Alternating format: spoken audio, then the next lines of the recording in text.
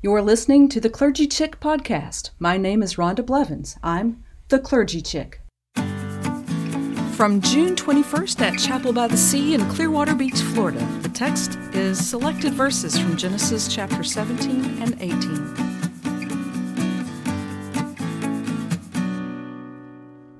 When Abram was 99 years old, the Lord appeared to Abram and said to him, I am God Almighty. Walk before me and be blameless. And I will make my covenant between me and you, and will make you exceedingly numerous. Then Abram fell on his face, and God said to him, As for me, this is my covenant with you. You shall be the ancestor of a multitude of nations.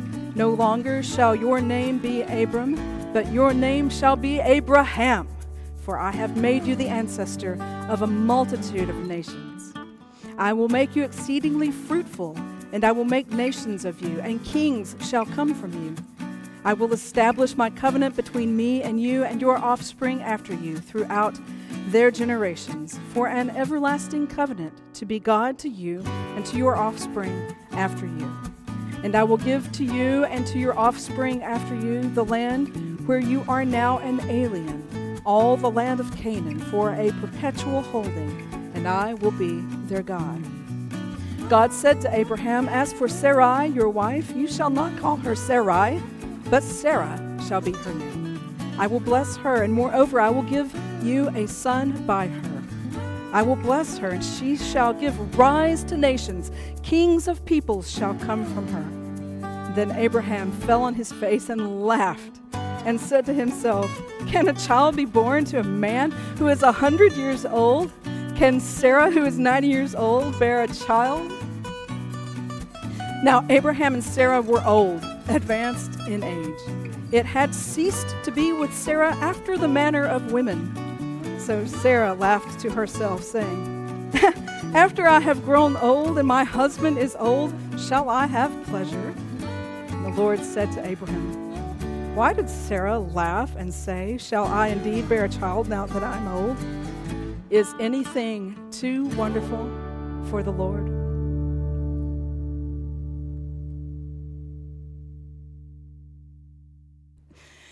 Nobody likes to wait, do we? We have to wait on so many things, though. Life kind of forces us to wait. We wait at red lights. We wait at the doctor's. I mean, there's a whole room dedicated to waiting at the doctor's office, right? And then there's waiting in line. Nothing is worse than waiting in line. But I've discovered a new trick recently. When you're waiting in line, all you have to do is start coughing uncontrollably. You just say, no worries, I've been tested for COVID. The results should be back any day now. No problem at all. Nobody likes to wait.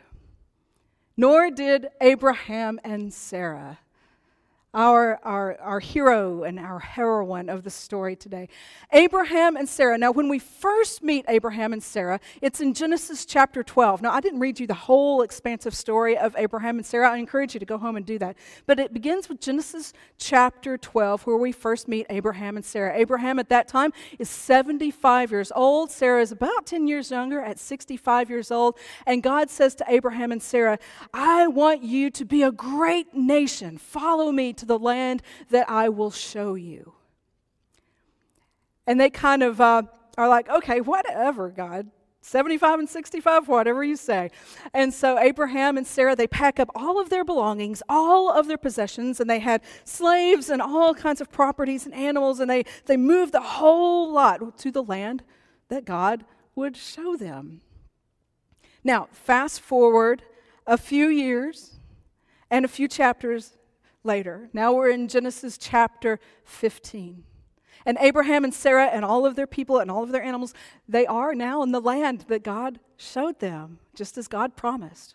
But no children. A great nation had yet to be born to Abraham and Sarah, and Abraham gets frustrated. And he says to God, you can kind of imagine him kind of shaking his fist up at heaven. You said I would have an heir, and I have no heir yet. No children have you given me, God.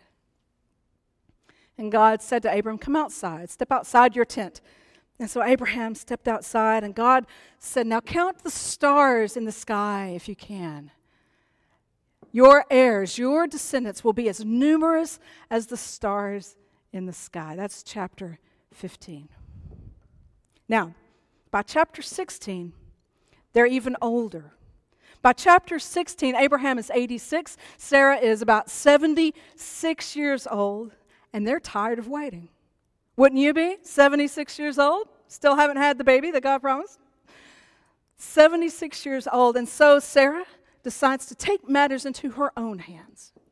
And so she offers to Abraham one of her slaves named Hagar. Here, Abraham, have this slave so we can have an heir by her. And Abraham, maybe not being quite the man of valor that we want our hero to be, he says, okay, that sounds like a great idea. And so even without the help of a little blue pill at 86, Abraham and Hagar have a son. His name is Ishmael. And it is widely thought that Ishmael is the father of the Arab nation, the forefather of the prophet Muhammad. It is widely believed that because Sarah took matters and Abraham took matters into their own hands, that the conflict in the Middle East that we've had for centuries was a result of this decision to not trust God and to take matters into their own hands. But we're not much better, are we? When we want something, we want it now. I want it now. Delayed gratification is not something that we're good at as a culture, is it? There's an old study, I think it's from 1970. It's called the Stanford Marshmallow Experiment. You may know about this from your sociology class way back. Researchers took kids and they set them individually in a room without any distractions, and they allowed the kids to choose a snack. I think one of those snacks must have been a marshmallow, right? And they told the kids, you can have one marshmallow now. Or if you wait 15 minutes, you can have 2 marshmallows. So the researcher left the room. There's videos of kids kind of going crazy, doing whatever they can to keep their eyes off the single marshmallow, off the temptation that's on the table. And the researchers discovered, as they followed the kids later on into life, that the kids who could wait the 15 minutes for 2 marshmallows would have better life results, including better SAT scores, better academic achievement, lower BMI, body mass index. Now we know why Rhonda can't wait for 2 marshmallows. I got to have my marshmallow now.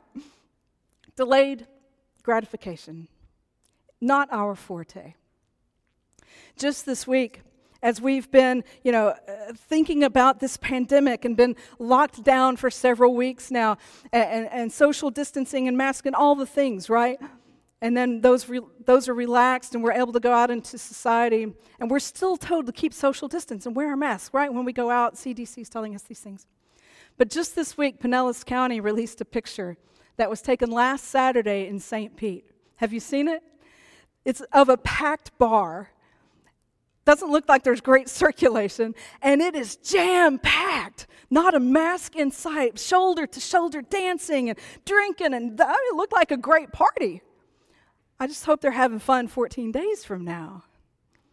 We want our party. We want it now. We want our nightlife, and we want it now. Delayed gratification isn't something most of us are real good at. So what do we do when we find ourselves between we want a vaccine, right? What do we do between want and fulfillment? How do we live our lives between what we want and what is yet to be? What do we do with that? Well, I figure we have 2 choices. First of all, we can take the pessimistic view. We can become jaded and cynical. As the story unfolds in the book of Genesis about Abraham and Sarah, we kind of fast forward now to chapter 17, where we picked up our reading for today. And do you remember how old Abram was in this story?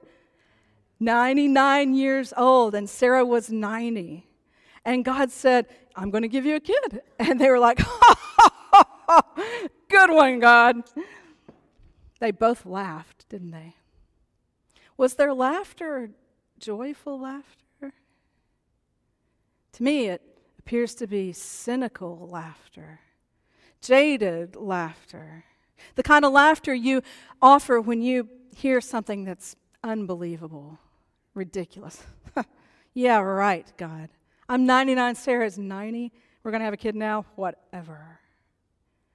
And so that's the posture that Abraham and Sarah take in this chapter, in chapter 17. Now, it's been 25 years since the Lord first told them that they would have an heir. And probably they wanted children some 40 years before that. So total 70, probably about 70 years that they've wanted children. So yeah, they were a little cynical. Could you blame them? You know the recipe for cynicism, right? You take one part disappointment and one part hopelessness, 2 parts anger, a dash of bitterness, you sprinkle a little contempt on top, and you bake it for a lifetime. That's the recipe for cynicism. That's where we find Abraham and Sarah in this passage. They're laughing at God, not with God, at God. But then, fast forward to chapter 21. Let's see what happens. And now the Lord was gracious to Sarah as he had said. And the Lord did for Sarah what he had promised. And Sarah became pregnant and bore a son to Abraham in his old age at the very time God had promised him. God was true to God's promise. You see, we can let our disappointments in life overtake us. We can yield ourselves to them. We can give in to them, becoming jaded, becoming cynical. But God is true to God's promises. This week I was cleaning out a closet. I know, don't freak out. I was cleaning out a closet in my house, and I found some old photo albums and scrapbooks, right? So I was looking through an old scrapbook I made my senior year of high school. That was a while back.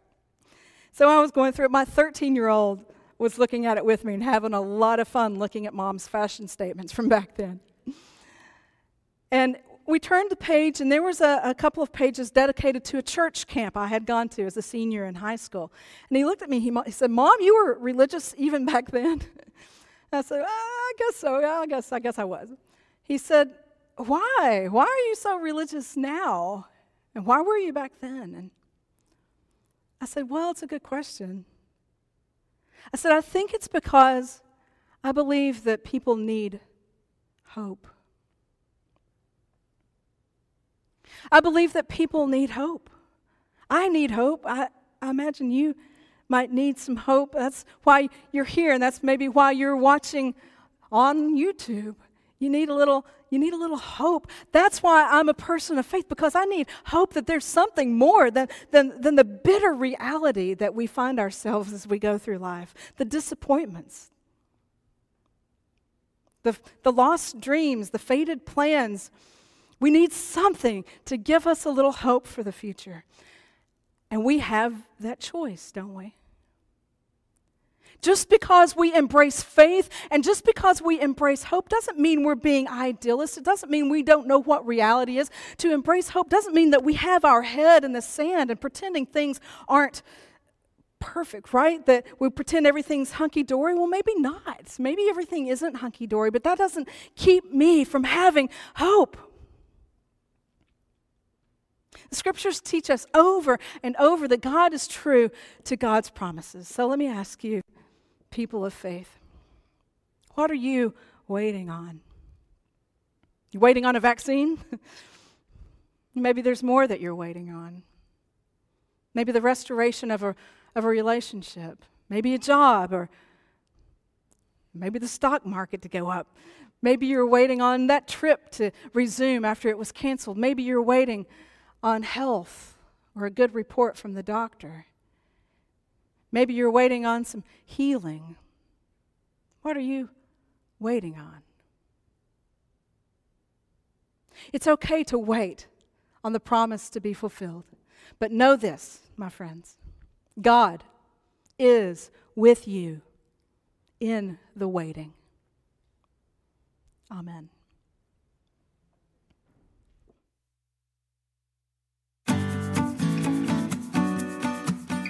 Thanks for tuning in to the Clergy Chick podcast. Until next time, keep on shining.